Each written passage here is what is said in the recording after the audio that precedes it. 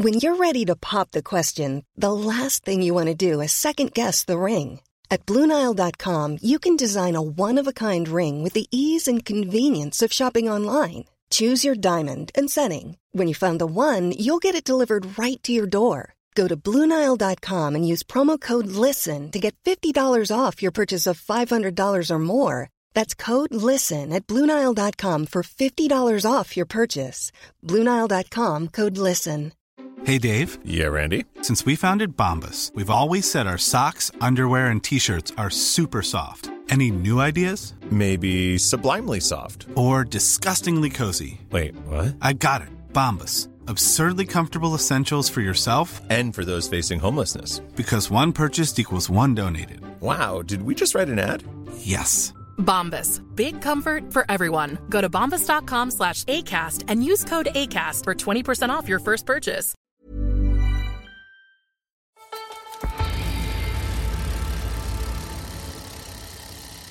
Hello and welcome to another episode of the Rouleur Tech Podcast. I am your host, Dan Cavallari, joining you all the way from Colorado in the United States. And today I am joined by Peter Stewart, who is in the new office for Rouleur in London. Peter, how's it going? Yeah, I'm good. I'm actually in a soundproof pod and on your office, which is very fun. And I'm pretty sure two people are screaming at each other about something kind of irrelevant outside, not related to Rouleur, but I'm here blissfully unaware, just looking at angry gesticulations. You look very professional. I'm in my garage, kind of shivering because it's a little cold in here, and you guys have really upgraded yourselves over there. Yeah, it is warm in here, but it is freezing outside. I can tell you, London is cold as hell. So yeah. Oh wow, no, it's actually quite warm today. It is supposed to cool off. We've had historically low precipitation, so it's actually been a very mild winter. I'm just sort of a wuss and shivering in my garage. But we're not here to talk about me shivering. Well, I feel like we have a tradition of talking about weather at the start of these podcasts, so we're upholding that, keeping all the weather fanatics. Yeah, we've done that. They'll be tuning out now once the weather chat's gone. Yeah. It gives people a moment to warm up to us. But what we are going to talk about today, though, is we're both gear nerds, and 2021 was a good year for gear. Lots of interesting things happened. So today we're going to talk a little bit about some of the key moments in gear and tech that happened in 2021, but also look forward to 2022 and what we expect to see as some of the key moments of tech moving forward. But first, let's start with a look back. It's January. We're all in the trainer, we're all kind of deep in Zwift world right now. So it's fun to kind of look back when we were actually looking at bike races and actually riding outdoors. Peter, let's start with you. What are some of your key tech moments, tech developments, some products, some gear that you think made an impact in 2021? There's so much to talk about, really. You had a lot of developments in group sets. SRAM went to Axis for Rival, which is really cool, like bringing wireless to the mainstream. Dura-Ace, Di2, the new Di2 system is really interesting. Obviously, the world-class, ultimately the best group set has been upgraded to an even better group set, which is really cool. I think beyond that, I think at races, we saw some super interesting developments that, again, 5 years ago would have left us all just completely mind blown. Like the idea of tubeless tyres winning Paris-Roubaix or a one-by group set winning Paris-Roubaix. And two things together would have been just too much for your average bike to handle. It would have been, catatonic. So, it's easy because there's so much going on, but really substantial developments. And then, so I think we've seen, tubeless go mainstream. We've seen Dura-Ace Di2. We've seen SRAM Rival Axis. And, within that, we've seen lots of really interesting little things on the pro side, people experimenting with new tech, people failing with some new tech. And we've also seen lots of just really cool new products and innovations, like the classified hub that automatically shifts, a front, kind of use a planetary gear to remove the front derailleur's necessity. We've seen the first SPD power pedal, and we've seen a lot of interesting new genres like ultra aero bikes or cyclocross bikes that are becoming more like gravel bikes. The world's just kind of tipped on its head in terms of bike stuff, which is impressive given that no one can get any bikes. So the industry is actually pushing on at a time when they're not selling anything, which is, no, they're selling lots, but they're not delivering anything, perhaps is a better way to put it. Yeah. I mean, innovation doesn't stop. And, all that was a lot to unpack what you just listed. I think there was so much going on, but I think what's important to note there is that some of the key areas of development were in drivetrains. I think that's something to really focus on. And I think part of that is because, while frame development certainly hasn't peaked, it certainly has plateaued, I think. And I think we'll see another era of frame development and big leaps there, in the future. But right now, I think we're kind of at a point where they're going to be as good as they're going to get for a couple of years. And so it leaves engineers to sort of focus on other areas of the bike that can really be streamlined and made to be more efficient. And the drivetrain is probably one of the most difficult ones. One of the most enigmatic ones. We've seen so many different types of drivetrains over the years come and go. But really, to me, what is notable about all this is that SRAM's ETAP Axis system, the fully wireless system, has pushed other drivetrain manufacturers and has made them have to innovate. And I think that is a big testament to SRAM's success. And so Shimano, notably, I think, and to some ridicule, we'll say, launched Dura Ace this year as a semi-wireless system.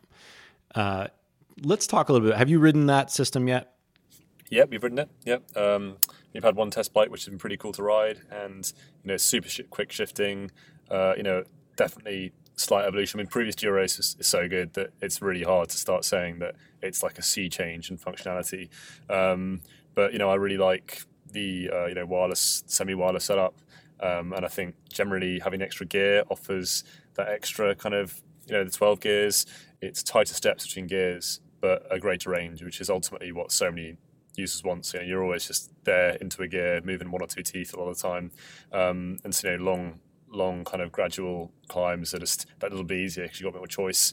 And so it's it's no doubt an evolution. Not only do you have wireless, slightly more superior motor systems and stuff, and ultimately an extra gear, which we can criticise, and we have often criticised the need for more gears on this podcast. But at the same time, it is a really noticeable, palpable change that suddenly you've got one more. You can turn it up to 11, like Spinal Tap did. Yeah, and again, I think it's, to me, it's still a little enigmatic that Shimano chose to still include wires, and I think that's a response to sort of battery life and speed in the shifts. And we'll talk after the break. We're going to talk a little bit about predictions for 2022, and I've got a hot take there. But I think that's an interesting approach to differentiation between SRAM and Shimano. SRAM clearly has gone full wireless quite successfully. Shimano is now semi-wireless, but they're claiming faster shifts and better battery life. I think we are seeing lines drawn in the sand about what's going to happen in the future and where development's going to go. And I think that was an interesting development in 2021. Another drivetrain interesting development was, like you said, SRAM brought, its ETAP system to Rival, which, is a response, I think, to consumer demand for more affordable group sets in general, more affordable bikes in general, and still without sacrificing all of the best technology. And in that vein, I've heard whispers. This is nothing confirmed, but I've heard whispers that Shimano is going to bring Di2 to 105. So again, moving forward, I don't know if you've heard those rumors too or not, but my understanding is that SRAM has really gotten in the driver's seat here and sort of has forced its competitors to respond. And I think that's really neat because that's something completely different than what we've seen in the years past, where SRAM was sort of playing catch up. It was the underdog, the guy that kind of had to say, "Hey, look at me." Now they're sort of driving some of the innovation here. Another interesting thing actually about that movement is that with the Dura Ace Di2, it's obviously easy to forget there was also an Ultegra Di2, and there's no Ultegra mechanical. So what we're seeing with both SRAM and Shimano is a phasing out of mechanical group sets, which is quite a bold statement because 5-6 years ago we were still saying, is it electronic or is it mechanical? And now it just seems that it's all electronic. A decent group set, a top-end group set, effectively has to be electronic. And it's a bold statement to not have developed a new Ultegra mechanical is pretty bold. So, and we can talk more after the break about 2022. But if they do, if they do, as your rumours suggest, do a Di2 105, it will almost be like complete full circle, that you'll be a end to end. If you've got a high end road bike, you're wireless, you're definitely electronic, and you're probably wireless as well to some capacity. Yeah. I think that is really why, you mentioned the term sea change about, Di2 not exactly being sea change, but I think that is really what the sea change is sort of this shift to, electronic group sets throughout the line, not just for high-end bikes, not just for mid-range bikes. It's bringing that technology, which is honestly clearly more efficient and more, and to me, in my mind anyway, easier to use, bringing that to bikes for most consumers. I think that's a really interesting notion. Beyond drivetrains, other things happen too. Some of the things happened in racing, which I think obviously, that's sort of the biggest and loudest forum for anything tech, right? And I think one of the biggest moments of the year was at Paris-Roubaix. You mentioned two of the moments. One was Lizzie Deignan winning the women's Roubaix on a one-by setup, and Johnny Moscone leading the race, looking like he was going to win, and then having mechanicals. He got a flat, and then he crashed, and there was a mechanical. Those were two moments that sort of made people think differently about what's possible at let's say at the hardest race on the calendar, right? The most demanding on gear. And it was a wet one for the first time in a long time. So let's start with Deignan. She won on a one by. Was that surprising to you, or was that sort of a foregone conclusion that at some point somebody was going to go there? I've always been a champion of the one by on flat, kind of certainly flatter profiles, but Roubaix has a few little bergs in it, like a few little steep inclines. So I think the general skepticism amongst the pros to accept that, and maybe it was a case that the women's team was willing to be more experimental and try this out. They didn't have the same huge commercial and pressures, but maybe more importantly, actually, not even commercial pressures, probably just not the ingrained kind of cultural approach to what kind of kit they use that men would have, because they've, been riding tubeless and two by their entire careers, as the women would have arguably as well, but perhaps with maybe less tech tradition and with high-end women's cycling growing so quickly, maybe it's just a bit more of a liberal mindset towards it, which meant that the women were willing to try, two big divergences, which is tubeless and one by. And I think it's super significant that Lizzie Deignan won on a one by group set. And I would have liked to have seen, let's see, Van Aerts or Van der Poel have a go at it, because if Lizzie can do it, she had an exceptional ride all on her own, solo, which is probably where you're going to have the most demand for range and for incremental steps. So to win like that is pretty, it's inspirational on the bike. Blew my mind. So I saw it before the race and I was like, that looks crazy. And to see her win, I was like, this is just too much. So it's just super excited to see it. But I think last time I saw a one by group set in the men's peloton at high level, I think it was Bauke Mollema's bike at the World Champs in Harrogate. And I think he actually got some flack from his teammates and I think didn't finish the race. So as the first kind of steps into one by in the World Tour, that wasn't a great start. But I think Lizzie, one of the most historic wins in the last 10 years, winning the first women's Paris-Roubaix and doing it at one by group set is exceptional. So that was, I think, I was surprised to see it and I was really happy to see it. And I hope that it leads to a bit of a split where you might find those classic bikes do have one by group sets, because as I'll always say, much as I think in Morguez, earlier on I was saying that I think one by does suit a lot of consumers really, really well. So I'd like to see better one by options coming off the shelf personally. Yeah. What's your take? I was not surprised to see her win on it. I was more surprised to see her using it, honestly. It takes a leap of faith for a pro to leave behind the safety of tech that's proven.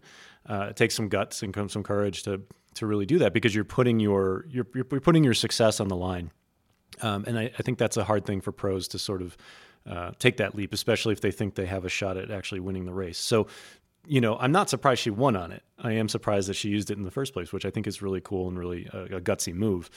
I also think she provided some of the coolest gear photos after she ripped up her hands, they were bleeding and all over the hoods. And my gosh, it was fodder for photographers. They loved it. So I think maybe we'll see Lizzie Deignan emerge from this with a new glove sponsor.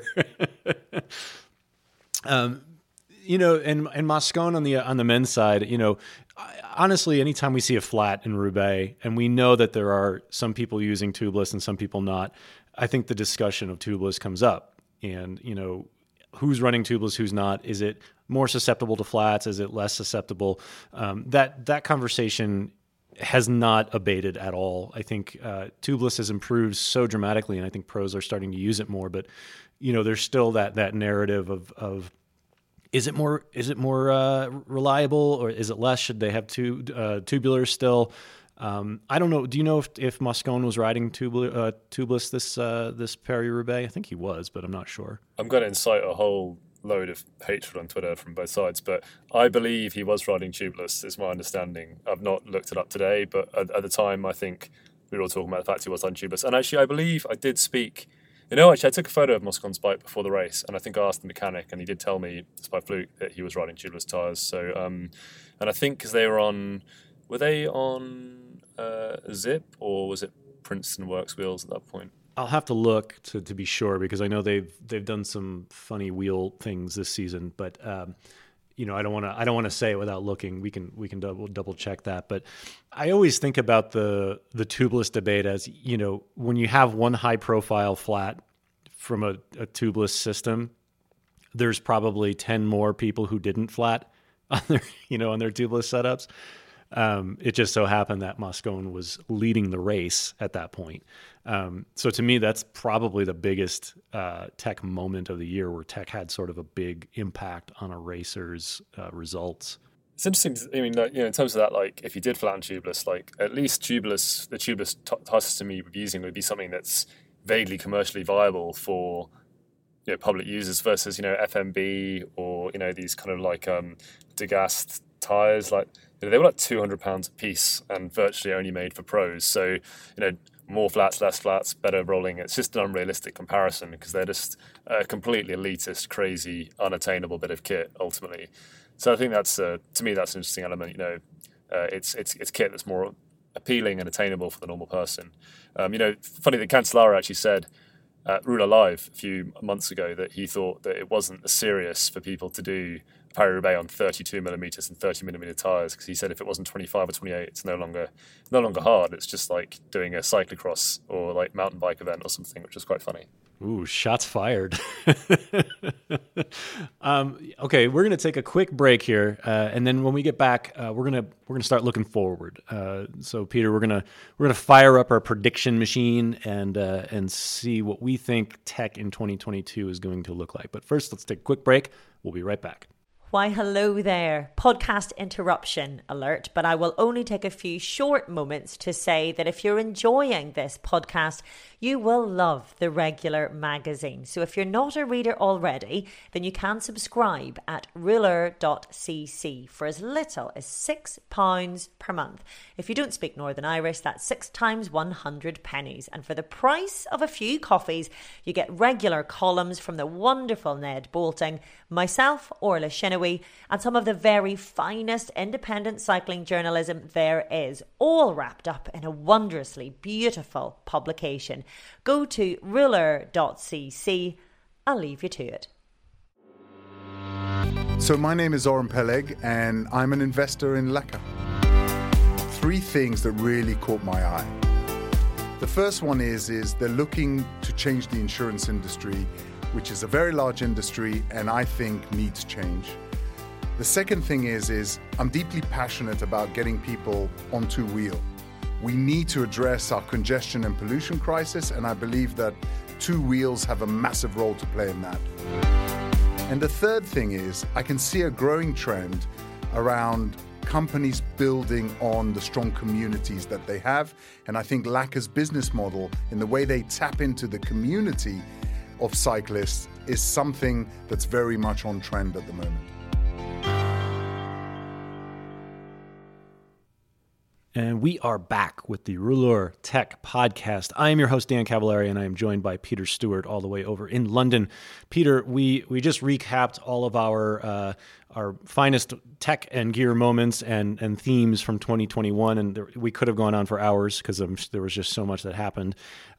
Let's talk 2022. We are now, it's January. We're We're looking forward to racing starting really at the end of this month. It's imminent. Teams are at team camps now.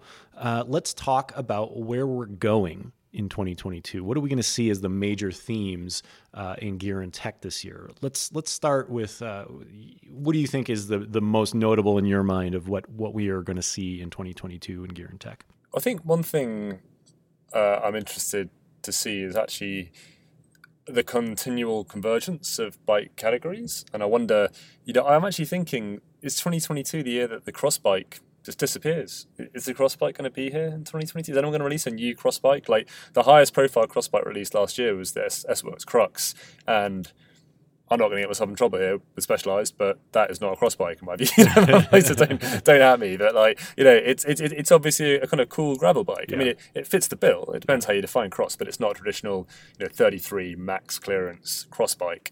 And equally, road bikes, and the Crux could pass for a road bike, So that stuff's weirdly converging. I think, as our discussion, and this is another interesting point we kind of touched on earlier on, is electrification, and as you said, you'd heard rumours of 105 Di2. I think, I've not heard the same, but I totally expect that to be the case, and I think that electrification and bringing electric group sets to the masses could really change a lot of cycling for a lot of people.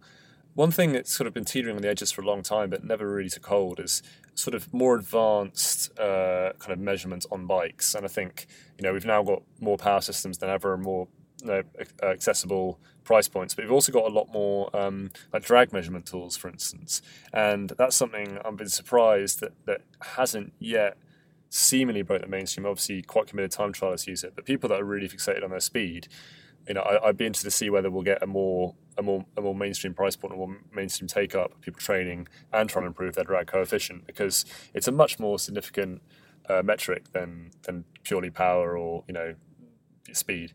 And then probably the last thing I'd say is probably contrary to the talk of convergence, I'm seeing a little bit of the return to aero. I think we've had a few years that everything got really aero, and then everyone started thinking, actually, it's gotten as aero as it's going to be. And now suddenly we're like, actually, look, there's a new aero thing. We're going to go quicker. So, we've had like, really, really fast skin suits commercially from Lacole, and Ribble has released the Ultra, which is, I don't know if Ribble's big or you guys are conscious of it in the US, but for British, it's probably the biggest standalone British bike brand at the moment, and their bike is ultra looks like a bat bike, and I'm interested to see whether we might see a slight return, as the Venge has disappeared and a lot of other bikes have become more kind of convergible. We just see a crazy category of super rapid triathlon Strava hunting bikes. So that's kind of what interests me at the moment. How about yourself? It's interesting that you mentioned a lot of those themes are sort of on my list too. And I think one of the interesting things is that you're talking about, people who are not necessarily going to be on the race course who still want to go fast and chase KOMs and things like that. And I think that may be why we're seeing some aero elements trickle down into bikes that those people are more likely to buy. And when it comes to training and, the drag coefficient, it's interesting you mentioned that one too, because I've used a few of those systems there's a few that mount on your handlebars and they can measure very slight changes in your body position, different gear. Is this helmet faster than another? In the past, the sticking point with those, aside from price, has also been reliability. And so, for a while, those systems kind of went quiet. And I imagine that's because there have been refinements to make them more reliable. So I think we will see those at some point in the near future reemerge as a very viable training tool, especially among the pros. So I think that's something. But I think more base level in the cycling industry, thematically, the electronification, as it were, is not going to stop at drivetrains. I think we're seeing more and more e-bikes of different kinds, commuter bikes, race bikes, bikes that are meant to go fast, bikes that are meant to go slow and carry heavy things. And in that vein, I think, electronic drivetrains make a lot of sense, because then you're working off a centralized battery that's very big. And that allows you to have reliable shifting for a long period of time. So I think we're going to see more of that sort of integration. lights. I know Cannondale just launched a bike where everything is integrated in terms of lights and a radar system and things like that. As people get on bikes again, and we saw a resurgence of interest in bicycles during the COVID era that is still going on. As more people take to the roads on bicycles, it is incumbent upon the bike industry to convince people that these are not only just useful tools, but also safe. And so, electronics, I think, are going to play a big part in that. I mean, the other part of that is, of course, infrastructure and laws. But, from what manufacturers can do, I think a lot of that is going to come down to technology. What kind of technologies can they integrate that will help people feel safer on bikes? So that's my sort of hot take on electronics. And I also do think, I think we will see an electronic 105. I think we're going to continue to see some of those high-end tech that are going to trickle down a little bit. And I think we're going to see more tubeless. I don't think tubeless is going away. I think it's only going to get more prominent in the peloton and among the masses. I think it is the future. And by the way, I'm looking at an image just to confirm something we said in the first segment of the show. I'm looking at an image of Johnny Moscone at Paris-Roubaix, and he is riding the Princeton Carbon Works wheels. Again, I don't know if they're set up tubeless, but it sounds like it was. You talked to the mechanic, it sounds like he was set up tubeless. So let the flame war continue. But I don't see tubeless going away. I only see it getting more reliable. I see more collaboration between wheel brands and tire brands to make sure that the interface between the two works better. That's been a sticking point for a while. I'd be interested to really know I don't know who would really give you a good answer in the pro peloton, but whether tubeless is slightly more appealing because it's something that can be ridden in race scenario, but actually something that's a realistic wheel that someone might train on. Because back in the day, the old days, pros would ride tubeless on deep section carbon wheels, on deep section carbon wheels. Then their training bike would just be like some R50s, some really basic Shimano, or whoever, like Zip 101 metal alloy wheel with clinchers. And I wonder whether there's a factor there that actually enables them to ride the same kit, all year round. And that's definitely, it kind of extends to the fact that the training bike used to be a thing for pros, and it used to be, what's their training bike? And now their training bike is their race bike, because disc brakes and, ultimately it's stuff like tubeless and electronic gears. It's made a lot of the maintenance that would be kind of quite hazardous not an issue, because people can just ride their race bike in the off season, and come race day it's ready to go. There's a bit of a clean, but it's not like in the old days where you'd have a rim brake surface that would have been completely like whittled down and it wouldn't be functional. So yeah, I don't know, just a thought, maybe that's something to do with whether the pros would actually prefer to have tubeless clinchers, because it offers a bit more consistency between training and racing. But just a thought. Yeah, I mean, I think that goes back to the old axiom that, you practice how you play, right? And so having that consistency between your training bike and your regular bike, the equipment, you're used to it, you're used to the feel of the bike. It makes sense. Yeah, absolutely. So you want to have, equipment that can handle both. You don't want to have that specialty equipment that you have to hop on race day and be like, oh man, is this going to be okay? That consistency is definitely a boon, I think, for racers. I'm going to hit you with another hot take here. You ready? I think that we're going to see integrated one-piece handlebar stems go away. Yeah. Fire up the Twitter machine. Here we go. I think we're going to see fewer and fewer of those types of cockpits. Sorry for those of you who hate the term cockpit, which is not to say we're going to see the end of integrated cable, internal cable routing. But what I think there's a severe backlash against one-piece bar and stems because they are not adjustable and they're very expensive. And so I think we'll continue to see them for a few more seasons, especially, if it suits a pro in certain races. But I think for the general population, they just don't make a whole lot of sense. They look really cool, but you're stuck with one position. You can't, as your body changes, the cockpit doesn't change. You can't adjust it. So we're seeing more adjustable systems, which usually involve spacers or, a two-piece system that integrates cleanly for aerodynamics, but it still allows some adjustment. So I think we're going to see the end of true one-piece bar and stems within, I would say, the next several years. But I think we're going to see a pretty drastic decrease in them over the next few model seasons. Yeah, well, I think that's really realistic, and I think the one piece. Yeah, I think the evolution has been clear that these two, a bar and a stem, with some flexibility, some movement, up and down, and yes, some rotational stuff, with the tolerance of the internal cabling is definitely an evolution. It's definitely better. I mean, it's cleaner, it's more aerodynamic, but there's that functional thing. It's more aerodynamic when you're not comfortable and you're right in an aerodynamic position, then it doesn't really offer a gain. So, I think that's a fair assessment. I think most people won't be sad to see it go. I think what you might see is the Ultra Ribble does have this unique, patented new handlebar that's ultra aero and has a cleat that attaches the front shifters. But I'd expect maybe a lot of that, where the one pieces will be dramatically hyper aero things, and the rest of them will just be two piece, integrated two piece, if that's even a term. Now, you just got me thinking on wild predictions, though, and here's a wild prediction that brace yourself, everyone. But I think maybe one-sided road pedals will eventually die out and be overtaken by the likes of Speedplay and SPDs, because what's the point in just having one side? It's annoying.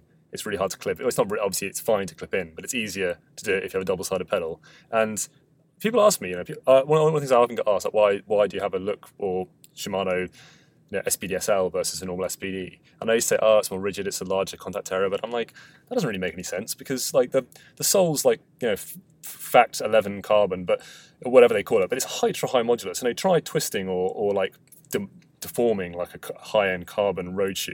It's bloody impossible. They're so rigid. So whether it's connected with two bolts that are quite close together or two bolts that are far apart, and also show me someone coming out of an SPD pedal when they're sprinting.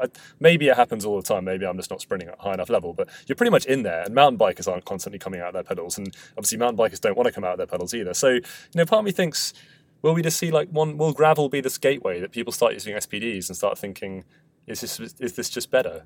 What's the point in the one-sided road pedal? Oh, that is a very hot take. I don't know.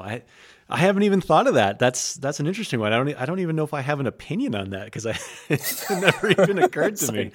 As somebody who's been to a lot of gravel races, and I was just at Unbound Gravel, probably the biggest gravel race in the U.S.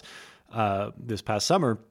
And everybody's on mountain bike pedals. Nobody's on, well, I mean, I shouldn't say nobody. I mean, I'm sure there's somebody out there riding road pedals, but, with gravel, of course, mountain bike pedals make a lot more sense, because you'll probably be walking at some point. And I think that versatility is important to them. But, maybe you're right. Maybe as people sort of embrace gravel and get used to the mountain bike style pedal with a dual-sided entry, maybe that translates into road. We've seen dual-sided pedals on the roadside before. And, of course, like you said, most notably Speedplay. Why not? But I do think there is something to the surface area and that connection between the shoe and the pedal. Is that enough? I mean, is that enough of a reason to stick with the one-sided pedal? I don't know. Aerodynamics, I don't even know if that matters at all. If it's it's probably pretty negligible. Who knows? I mean, boy, okay, that one took me by surprise, Peter. I have no opinion on that yet. I'll have to formulate an opinion and come back to you on that one. That's a hot take. I want to hear from people on that one. If you're on the Twitter machine, please tweet at us. I want to hear your thoughts on that one. All right, those are some good ways to end the show, Peter. Peter, if they have questions, comments, or want to challenge your bold prediction about dual-sided pedals, where can people reach you on social media? I'm on every channel except for TikTok at Peter Stewart 3, all one word, Stuart. I've got 2 forenames. Never trust someone with 2 first names, but that's what they say. But yeah, and obviously Rouleur magazine, I see all that as well. So at Rouleur magazine, hit us on any channel, and we'll hit back. Yes, yeah, we'll argue back. And of course, if you want to reach out to me, I actually have a new Twitter handle. I am abandoning my old one because mental health reasons. I can't argue with people anymore. So I'm just going to talk about bike stuff at Slow Guy Fast Ride on Twitter, at Slow Guy on the Fast Ride on Instagram. So please do reach out. I'd love to hear from you guys. Tell me what you think. Did we get this right? Did we get this wrong? What do you see happening in 2022? We'd love to hear from you. Peter, thanks for spending some time with me today. And I'll catch you all next time on the Rouleur Tech Podcast.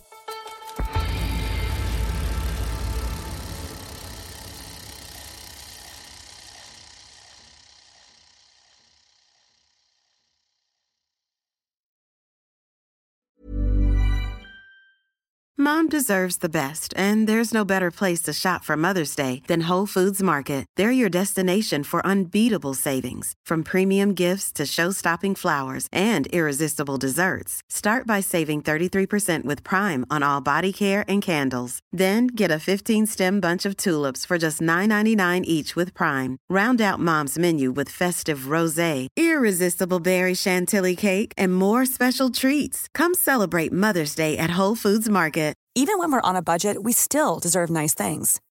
Quince is a place to scoop up stunning high-end goods for 50 to 80% less than similar brands. They have buttery soft cashmere sweaters starting at $50, luxurious Italian leather bags, and so much more. Plus, Quince only works with factories that use safe, ethical, and responsible manufacturing. Get the high-end goods you'll love without the high price tag with Quince. Go to quince.com/style for free shipping and 365-day returns.